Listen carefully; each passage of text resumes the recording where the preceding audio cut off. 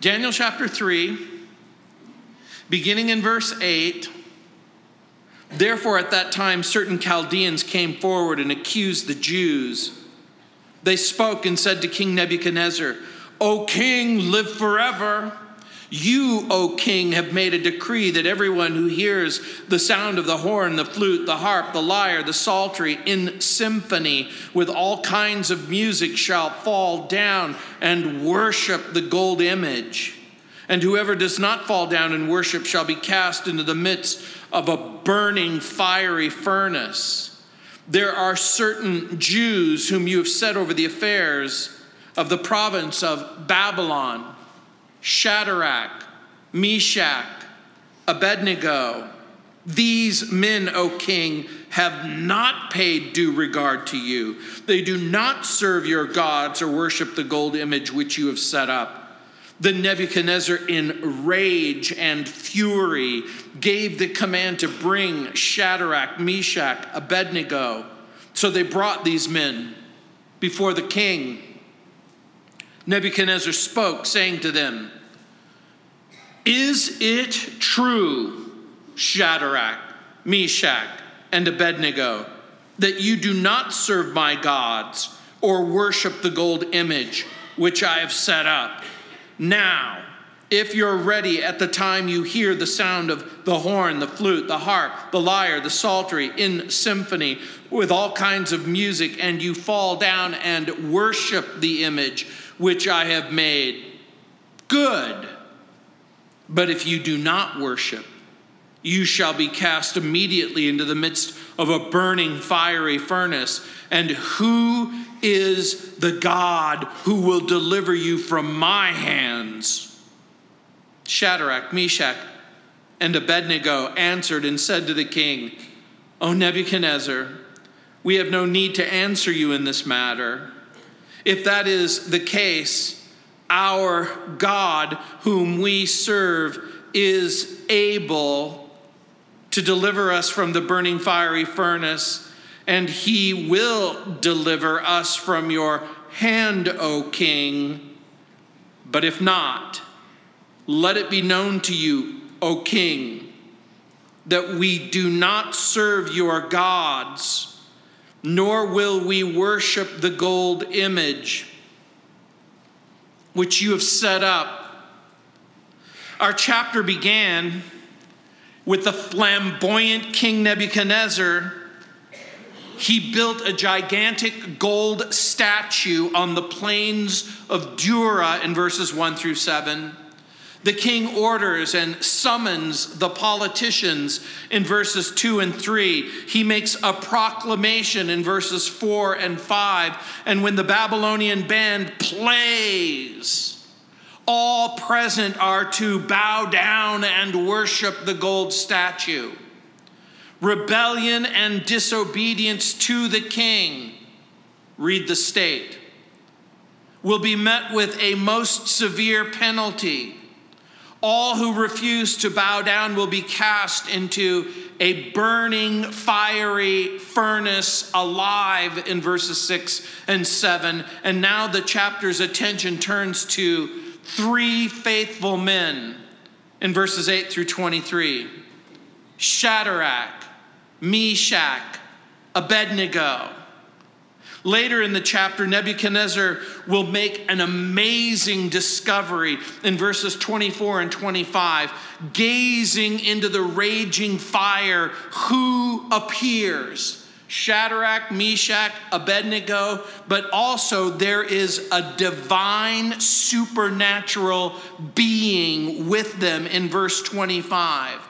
And at the urging of the king, three men will later walk out of the fire, absent harm, not even the smell of smoke on their garments, in verses 26 through 28. And with this discovery and witnessing the children of Israel's deliverance, the king will issue yet another decree, that if anyone speaks against the God of Shadrach, Meshach, and Abednego, they will be put to death in verses 29 and 30. The king will then promote them to an even higher position of honor and authority and rule. In this passage and in this chapter, we learn what we've come to learn almost in every single chapter of this book and also of the Bible itself, that there's two kinds of faith. There is the faith that is tested, and there is the faith that is untested. And the Bible is going to make it clear that an untested faith is really an unreliable faith. For these young men, they either will obey the Lord or they will obey the king. It becomes a type and a picture of our lives as Christians, as followers of Jesus, as lovers of God. We are going to constantly face the reoccurring theme of obedience to the Lord or obedience to the world and the flesh and the devil. The political and the religious leaders have already made their decision. They will remain predictably loyal to the state. Invariably, the people that we surround ourselves with and the culture in which we live, they will predictably choose not to honor God, not to love Jesus, not to obey the Lord. But what about Shadrach, Meshach, and Abednego? You see, you know, because you've read the book and you understand the story, that they are going to be delivered in their moment of trial. And it might cause you to think something that is entirely incorrect. You might think because they're going to face a future deliverance that there is no pain and that there is no suffering, that there's no difficulty that's going on inside of their heart, and you would be absolutely wrong. I want you to place yourself in their position as they have to face this trial and this difficulty. Imagine what's going on inside of their heart and in the hearts of their families and in the hearts of the people that matter. They will stand together. They will trust the Lord. And I want you to understand this. They're going to stand together and they're going to stand trusting the Lord, even though the outcome of obedience at this point in their mind is unknown. You know how it's going to turn out, but they didn't. You know in your heart what the Bible has revealed about your life. Barring a rapture, you're going to die. Barring a rapture, you're going to be placed in the ground. You are going to awaken from the dead one day. You are going to live forever somewhere. You know the outcome, even though there might be times when you don't necessarily think about the outcome of your life. And so we begin with courage when accused. Look again at verse 8. It says, therefore, remember what therefore means in light of what we've already learned in the chapter. At that time, certain Chaldeans came forward and accused the Jews. They spoke and said to King Nebuchadnezzar, O king, live forever. This apparently is the greeting that was mandatory and standard in addressing the king. You, O king, have made a decree that everyone who hears the sound of the horn, flute, harp, lyre, psaltery, in symphony, with all kinds of music, shall fall down and worship the gold image. And whoever does not fall down and worship shall be cast into the midst of a burning fiery furnace. There are certain Jews whom you've set over the affairs of the province of Babylon, Shadrach, Meshach, Abednego. These men, O king, have not paid due regard to you. They're going to make two accusations. One of them patently false, the other one true. Here in the accusation, O king, they have not paid due regard to you. That's just simply not true. Shadrach, Meshach, and Abednego have regarded the king in every way that's appropriate, short of disobeying God.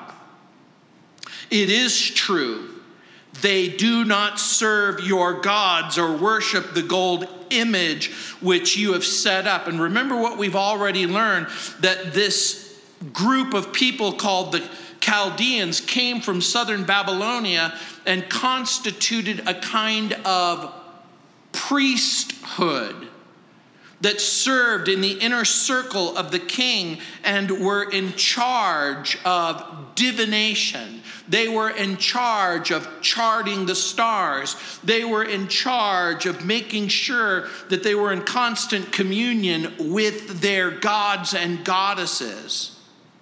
And you'll remember that in the earlier chapter, they owe their life to Daniel and to Daniel's friends. They appear to be motivated by jealousy. For some reason, again, they've forgotten that the faithfulness of Daniel and his friends have resulted in their life.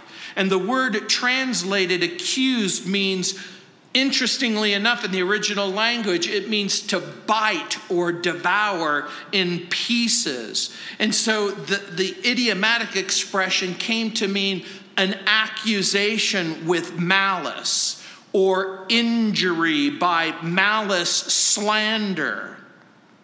There was something about the elevation of Shadrach, Meshach, and Abednego that poisoned the spirit of at least some of their peers. And the accusations, like I said, included failure to regard the king's commands, failure to serve the king's gods, failure to worship the king's statues. And so when you look at the beginning of verse 12 in that expression, there are certain Jews whom you've set over the affairs of the province of Babylon. There is almost certainly the flavor of anti-Semitism, of prejudice, and even an accusation in part that seems to include the king. You did this. They're using the J word in the most malicious way possible. They don't share our heritage. And so think about the accusation and the charges. What are they being charged with? They're Jews. They're not like us. They don't share our bloodline. They don't share our heritage. They don't share our religion. They don't share our loyalties. They've betrayed the king and they've betrayed the state. Remember, I've already told you that this statue is like an obelisk. It's 90 feet tall. If it is a representation of Merodach, who is the Babylonian deity, or if it's a representation of Nebuchadnezzar, whatever this representation represents, implied in their refusal to bow is not just rebellion and disobedience, it's treason to the state, it's treason to the king, it's treason to his authority. They've made it clear, according to the Chaldeans, that their first loyalty is to their God. I want you to see this in all of its profundity. These religious Jews have come right out and said, our first loyalty is to the God who created heavens and the earth. And when you live in a world where the first loyalty belongs to your boss or to your job or to your family, and don't get me wrong, I grew up in a world where there was extreme loyalty to the religion that you grew up in. And there's an extreme loyalty to family. And some of you have been put in the most difficult of positions because you've grown up in a world where you're supposed to honor your mom and your dad, your brothers and your sisters, the family in which you grew up in. And so when they accuse you of putting God and Jesus in the Bible before your family, it is a kind of a bitter pill to swallow. Let me just ask you a blunt question.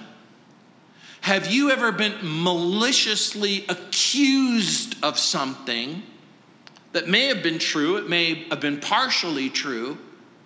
Have you ever been maliciously accused of loving God, loving Jesus, loving the Bible, caring about God and Jesus and the Bible more than you care about your husband, more than you care about your wife, more than you care about your children? Because you knew intuitively that there was something inside of you that knew that your house, your home, was supposed to be a Christ-centered home, not a child-centered home, not a culturally centered home. The accusation contains elements of truth, but for the Chaldeans, this is sufficient that they must not be allowed to live. But their charge of treason, like I said, is misguided. But their charge of idolatry is absolutely certain. The children of Israel have been told repeatedly that idolatry is forbidden. It can't be a part of their life. In Exodus chapter 20, I have repeated in almost every single message, you shall not have any other God before me. You shall not make for yourself a carved image or any likeness of anything that is in heaven above or in the earth beneath or that which is under the water of the earth. You shall not bow down to them. You shall not bow down to them. You shall not bow down and serve them, for I, the Lord your God, am a jealous God. Unquote. God is sufficiently singularly impressed with the fact that your love, your loyalty singularly belongs to him. The Bible isn't saying you can't love your wife and you can't love your husband and you can't love your children. You can't love your country. You can't root for the home team. It's not saying that. But what it is saying is that your affection and your love and your loyalty should be so singularly focused on the Lord that all of your other affections appear like disinterest or even hatred compared to the affection that you have for God. The choice for these men is between Nebuchadnezzar and the one true, eternal, self-existent God. And so the repeated instruction is our loyalty, our love, our affection must singularly remain with the Lord Jesus Christ. Jealousy, racism, self-serving scheming, all of these things have united together to motivate the Chaldeans to accuse these Jewish men. And you have to wonder, well, what were they doing? Weren't they bowing? It's sort of like at church when someone says, every head bowed and every eye closed and every head sort of peeks up and looks around to see what's going on. It should come as no surprise that Christians face constant accusation. And the source of the accusation includes the people that we care about. It includes our own flesh. It includes the world in which we live in, which stands in opposition to God. It includes Satan, whose very name means accuser. You live in a world where there's no shortage of accusation, of people who are trying to bring blame against you. And so make no mistake about it, there's going to be a constant and reoccurring theme of people, ideas, and suggestions that you should turn from God, that you should turn from your belief in God. You should turn from your zeal and affection and love and loyalty of the Lord. But we're to stand fast in the Lord. We're to continue to trust the Lord. And so what if the test is difficult? We're to trust the Lord. What if the test is a matter of life and death? we're to trust the Lord. We take our stand with Jesus.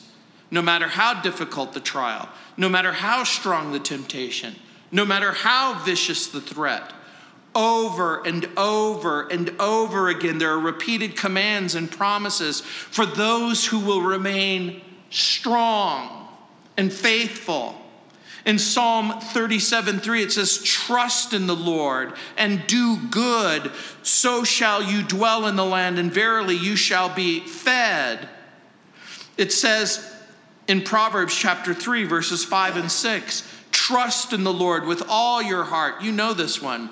"Lean not to your own understanding. In all your ways acknowledge him. He will direct your paths." In Isaiah chapter 26, verses 3 and 4, it says, "You shall keep him in perfect peace, whose mind is stayed on thee, because he trusts in thee. Trust ye the Lord forever, for in the Lord Jehovah is everlasting strength." In Proverbs 29:25, it says, "The fear of man brings a snare, but whoever trusts in the Lord shall be safe." The Lord acknowledges that sometimes it feels impossible to not be afraid, to not be overwhelmed. So what do we do when we face similar circumstances? And we will face those circumstances. It may not mean a battle of life and death. It may be something a little bit less. It might be the affection of the people that you care about. It might be the job that you have. The Lord says, "Fear not, for I've redeemed you. I've called you by name. You are mine." In the book of Isaiah, chapter 43, verses 1 and 2, when Isaiah was telling the people of Israel that there was going to be a judgment that was going to come, that there was going to be a punishment that would have to be endured, that there would be a timeout that they would experience, but that God was going to return them to the land. He was going to return them to the place of favored status, that there is going to come a time when they're going to make their way out of the bondage, out of the captivity, and they're going to make their way back into the land. He says, "When you pass through the waters," he's talking about the rivers, Euphrates and Tigris, and all of the bodies of waters between Babylon and Jerusalem, that when you pass through the waters, I will be with you. Through the rivers, they shall not overwhelm you. When you walk through the fire, you shall not be burned, and the flame shall not consume you. Isaiah 43, 1 and 2. They were going to need to find their way back to the place where they belonged. And sometimes we find ourselves in a situation where we've distanced ourselves from God, in our relationship with God, in our fellowship with God, in our communion with the saints, in our ability to minister to one another, encourage one another, and provide for one another. We find ourselves isolated and alone, but God's calling us back to friendship and fellowship. And then we talk about courage when confronted. Look at verse 13. "Then Nebuchadnezzar, in rage and fury, gave the command to bring Shadrach, Meshach, and Abednego. So they brought these men before the king. Nebuchadnezzar spoke, saying to them, 'Is it true, Shadrach, Meshach, and Abednego, that you do not serve my gods or worship the gold image which I have set up?' Now, if you're ready, at the time you hear the sound of the horn, the flute, the harp, the lyre, the psaltery in symphony with all kinds of music, and you fall down and worship the image which I have made, good. But if you do not worship, you shall be cast immediately into the midst of a burning fiery furnace. And who is the God who will deliver you from my hands?" I want you to see what's happening. The king's rage and fury is evident. Just like when you decided to become a Christian. And the king of this world, Satan, absolutely was not good with the decision that you made. He was not good with the decision because you had had a lifetime of rebellion and disobedience and enjoyment. And now all of a sudden you're going to go to church. And now all of a sudden you're going to open your Bible. Now all of a sudden you're going to say there's such a thing as right and wrong and good and evil. The king demands that they be brought to him. He angrily asks if the charges are true. Are they guilty of treason? Did they knowingly refuse the king's order? Did they knowingly refuse to bow to the golden image? But I want you to note something. In the accusation and in the confrontation, the king doesn't wait for a reply. He doesn't wait for a defense. He angrily insists that they prove their innocence in verse 15. So the king, by the way, is offering these faithful men one more chance to save their lives. Now I want you to pause and think about that for just a moment.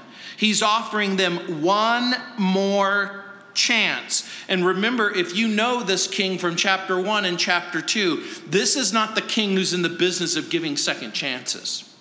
This is a king that when he says something, he expects it to be done. Rebellion and disobedience is met with swift, catastrophic consequences. I suspect it was their honesty. It was their integrity. It was their wise and faithful stewardship of all that had been entrusted to them, that even in this state of rage and fury, he offers them one more chance. But I want you to note something else. This esteem didn't create in the king's mind an excuse for treason. That given all of the goodwill that had been built up for this king, it wasn't a good enough reason. And so they're faced with a choice. They're going to obey or they're going to disobey. George Swinnock said, quote, "He that would not die when he must, and he that would die when he must not, are both of them cowards alike." There comes a time when you must do what you must do. The king's question is provocative. Look what it says. "And who is the God who will deliver you from my hands?" Again, remember chapter 1 and chapter 2? This king has experienced a supernatural revelation from the true God of heaven. And the true God of heaven has revealed himself at least at one time in his life. And so this is the ultimate expression of selfishness, self-arrogance. This is arrogance run amok. Indeed, who is that God? In that statement, the king reveals his deep conviction that he's greater than the gods. He's greater than the gods he believed in. He's greater than the gods that he himself served and sacrificed and worshiped. The king elevates himself above the gods and goddesses and the supernatural beings who occupy the visible world and the invisible world. It's a statement that if you squeeze this statement, it reveals the arrogance and the pride that fuels his rage and anger. No God, not even the mysterious God of Daniel. No God, even the eternal, invisible, all-knowing God of Daniel's revelation isn't going to be able to spare these faithful followers if Nebuchadnezzar wants them dead. And so Nebuchadnezzar is saying what Satan will often say: if I want you dead, you'll be dead. But nothing could be further from the truth, because your life isn't hidden in the hand of God. You belong to the God of heaven. There are voices that will tell you that your safety and security is dependent on your husband, your wife, your job, your income, the affections of your children, the world in which you live, that your life is determined by the things that are around you that you think are important. But guess what? Your life is really hidden in Christ. The king believed with all of his heart that his claim was true. But sometimes God will take up the foolish tests that wicked men devise, and wicked King Nebuchadnezzar says, who is the God who will deliver you from my hands? And there's God in heaven saying, I'm your huckleberry. Do you seriously want to do this?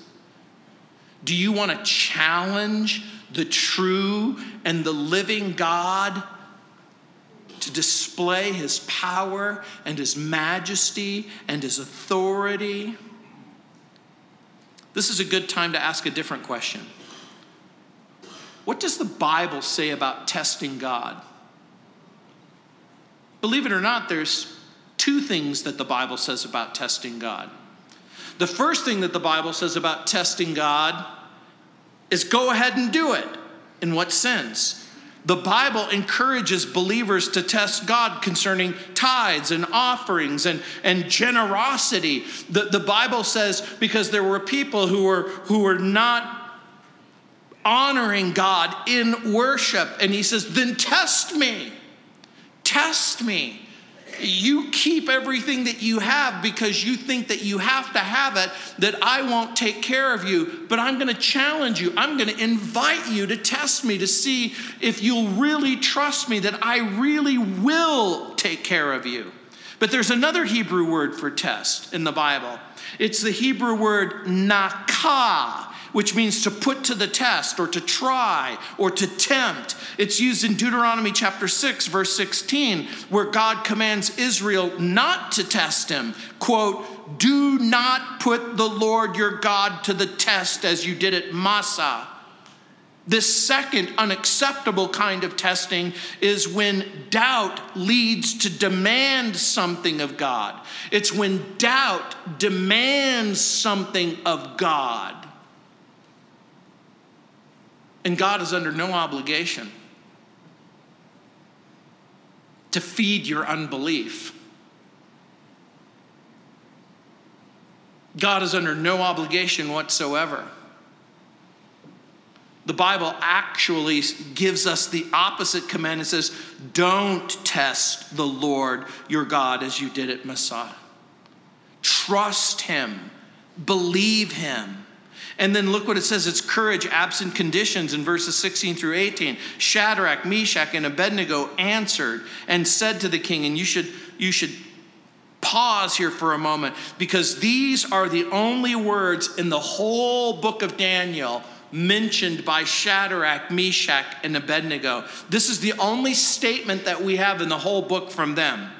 O Nebuchadnezzar, we have no need to answer you in this matter.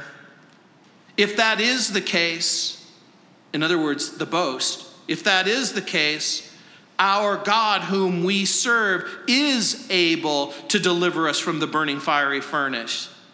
In that single sentence, there are 4 words that I want you to look at. It's the first 2 words in verse 17, our God. And then it's the second 2 words in the sentence, is able. Our God is able. Our God is able. I want you to note something about these words. The words are collective. It's shared by all. We don't learn that it's Shadrach who's speaking, or Meshach, or Abednego. It seems to be a chorus that they all proclaim. The three men acknowledge God's power and supremacy. The three faithful men acknowledge the king's ability to make good his threat in verse 17. The God whom we serve is able to deliver us from the burning fiery furnace, and he will deliver us from your hand, O king.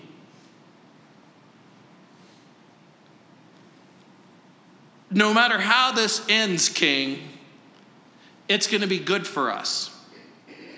Because, let me just put it a little bit differently. We're left with the strong sense that their faithful witness is reinforced by a godly friendship with one another. Again, there's no sense that any single word is said, but it's collectively said. Now, can you imagine you're there? There's Shadrach, Meshach, and Abednego, and they say, our God is able, and one of the guys go, speak for yourself. Dude, time out. There's three of us here.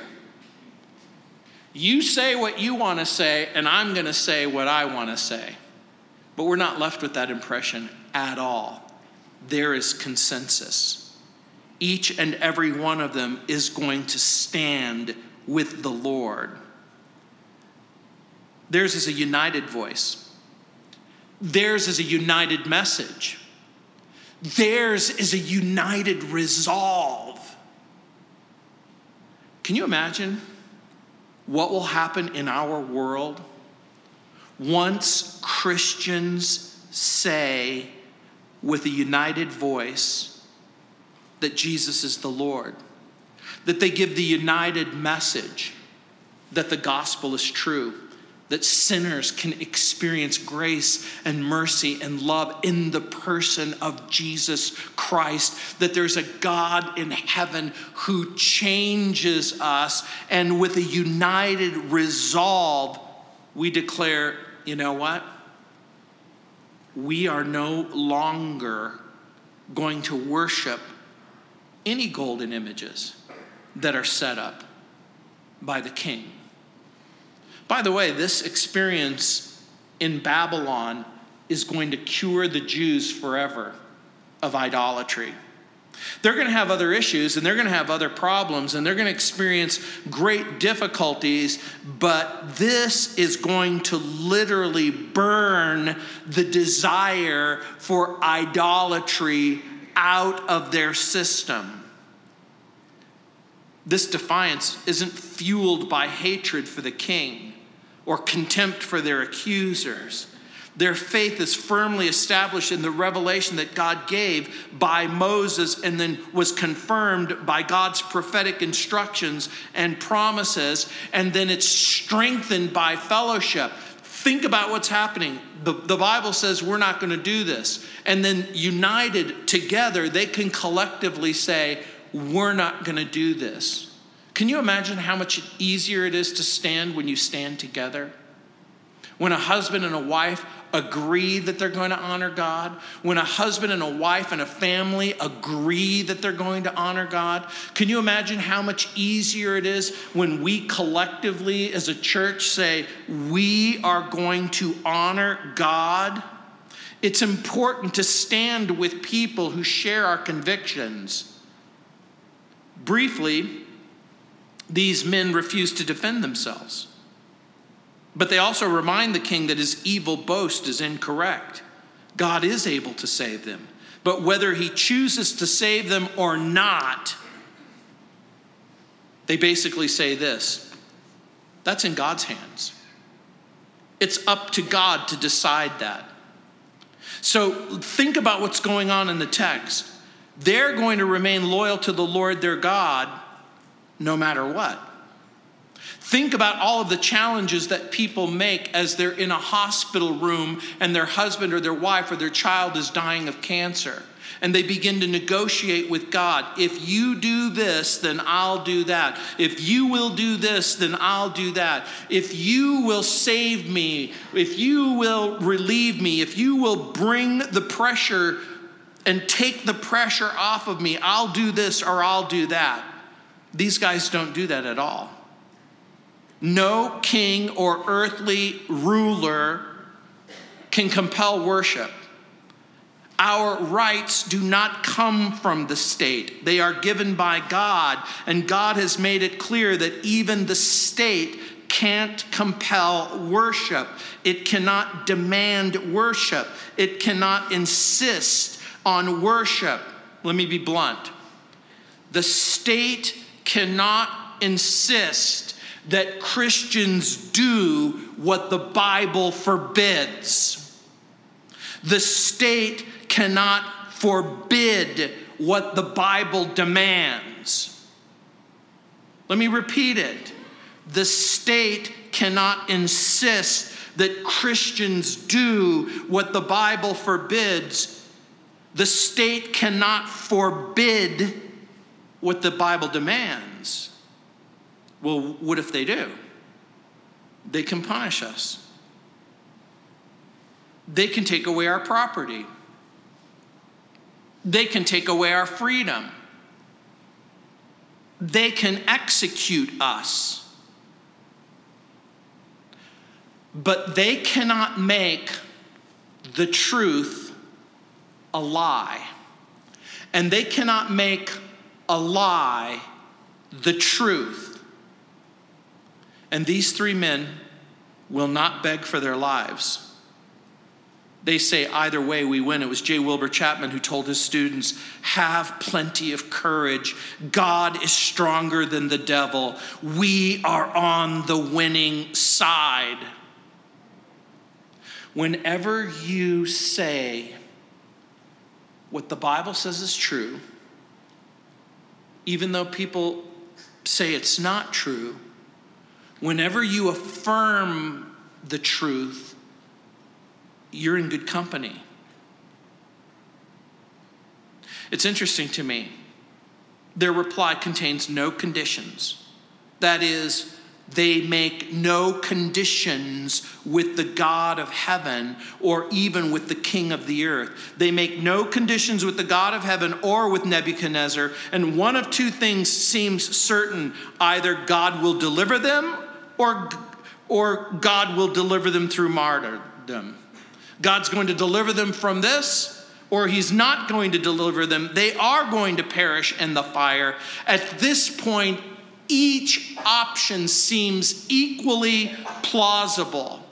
And this is interesting. C.S. Lewis said, quote, courage is not simply one of the virtues, but the form of every virtue at the testing point, which means the point of highest reality. Courage isn't simply a virtue, but the form of every virtue at the moment that it is tested. Is your faith real? Is your God real? Is your confidence real? Is there a God in heaven? Is there a Jesus on the throne? Is your salvation secure? And this is precisely what's happening in this chapter. Because this story is a test of faith in verses 1 through 12. And the courage of Shadrach, Meshach, and Abednego is the demonstration of faith in verses 13 through 18. And their deliverance will become a picture of the vindication of faith in verses 19 through 30. It was Francis J. Roberts who said, the coward seeks release from pressure. The courageous pray for strength, unquote. Faith and courage in order to be faith and courage must be tested. In the New Testament, after Jesus rose from the dead, the disciples were made bold by the Holy Spirit. The religious leaders demanded that they not teach or preach in the name of Jesus. And in Acts chapter 4, verse 29, the apostles prayed, quote, "And now, Lord, take of their threats," or deal with their threats, be aware of their threats, and help your servants proclaim the message with all fearlessness. That was their prayer. The prayer is, be aware of what they're doing, but help us, fill us. Dorothy Barnard said, quote, "Courage is fear that said its prayers," unquote. I'm afraid, I know. Pray. I'm not as afraid as I was. Paul reminded Timothy, quote, "For God has not given us the spirit of fear, but of power and of love and of a sound mind," in 2 Timothy chapter 1, verse 7. One translation puts it this way, quote, "God's spirit doesn't make cowards out of us." The Spirit gives us power, love, and self-control. G.K. Chesterton wrote, quote, "Courage is almost a contradiction in terms. It means a strong desire to live, taking the form of a readiness to die," unquote. So what is courage? It's the divine nerve to go forward at the Lord's bidding in spite of the threat and in spite of the obstacle. And so what's happened to our three faithful friends? They're faced with a threat. But look again at verse 18. Those three strange words. But if not, we're going to be delivered through the fire or not. I want it to sink into you at this point because they don't know. They have every reason to believe that once they get tossed into that fire, whatever God had in mind for them in terms of reward, it's there. But if not, why is this important to you? I want you to think carefully about what the text is teaching us. God can be trusted even when we don't know the outcome. God can be trusted even when we don't know the outcome. Will God provide for me?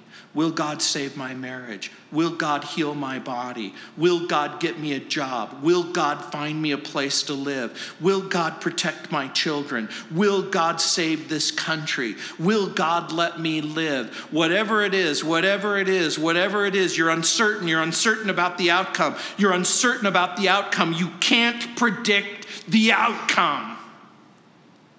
You can trust him. The faithful response of these faithful men put the king into an even greater rage. He orders the furnace to be heated up 7 times hotter than usual.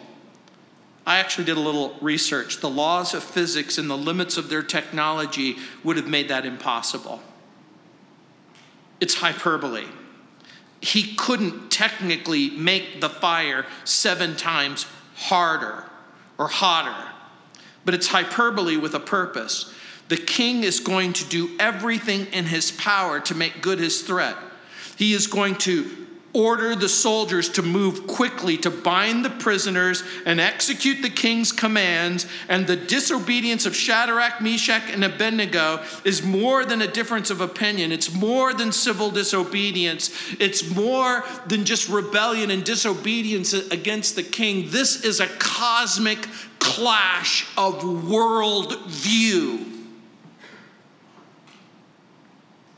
And we're sometimes tempted to postpone our obedience. We'll say, look, I'm not going to be thrown into the fire. Can you imagine if Shadrach, Meshach, and Abednego had wives or children or family or friends? I'm sure, could you imagine they're there going, you don't need to do this. We can do this some other way. We've got to figure out another way. We've got to figure out another way that you can honor God or please God and you don't have to die. We've got to figure out another way to get past this. We stumble over the sacrifice. We don't want to pay the cost of obedience. We think that the pleasure will outweigh the pain. The gratification will outweigh the sufficient grace. And we forget that obedience brings blessing in Luke 11:28. Obedience brings long life in 1 Kings 3:14. Obedience brings happiness, Psalm 112, verse 1. Obedience brings peace in Proverbs 1:33. If that's true, I think that it's fairly certain that disobedience can shorten our life. And disobedience can be grievous. So what do we know? Don't be discouraged in your obedience to Christ. Don't be surprised when you experience malicious accusation. Don't let uncertainty about the outcome of what's happening cause you to change your mind. We sometimes think that our faithful friends didn't experience suffering because they're going to be delivered. But the persecution is going to bring pressure. It's going to bring difficulty. It's going to require courage. The writer of Hebrews says, let us lay aside every weight and sin which so clings so closely to us, and let us run with endurance the race that's set before us, looking to Jesus, the author and the finisher of our faith. So courage is going to require commitment to Christ. And how does Jesus describe that commitment? If anyone would come after me, let him deny himself and take up his cross and follow me. For whoever will save his life will lose it, but whoever loses his life for my sake will find it, in Matthew 16:24. James adds in chapter 1, verse 12, blessed is the one who remains steadfast under trial. For when he stood the test, he'll receive the crown of life, which God has promised to those who love him. Obedience to God is going to find these three men taken to a blazing furnace. But what these men find in the furnace will change everything forever. In the furnace, they're going to encounter a fourth man. It's a tale of perseverance, preservation, further elevation. God has unfinished business with Daniel's friends. And it could very well be that God has unfinished business with you. Let's pray. Heavenly Father, Lord, sometimes it's difficult to lay aside the weight and the sin which clings to us so closely. Lord, it's hard to run with endurance the race that's set before us.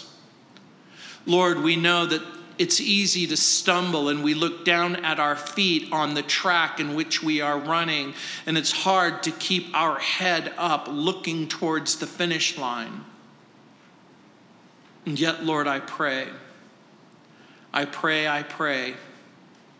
that we would come to the realization that an untested faith is probably an unreliable faith, and that it makes perfect sense that every once in a while you're going to squeeze to see what's inside of us. You're going to squeeze and discover what comes out.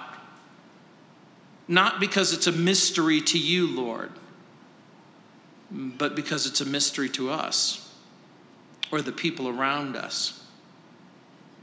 It will reveal the truth about what's inside of our heart. Lord, is ours a confident faith? Is ours a persevering faith? Is ours a faith that will stand the test. And so, Lord, again, I pray that by your Holy Spirit, you would remind us and awaken within us a deeper love and a profound commitment to Jesus, as we know that we're going to wake up in a world that's going to maliciously accuse us. And so again, Lord, I commit these men and women to you, Lord. I pray that you would strengthen them for the task at hand so that they'll face with courage the rest of this day. In Jesus' name, amen.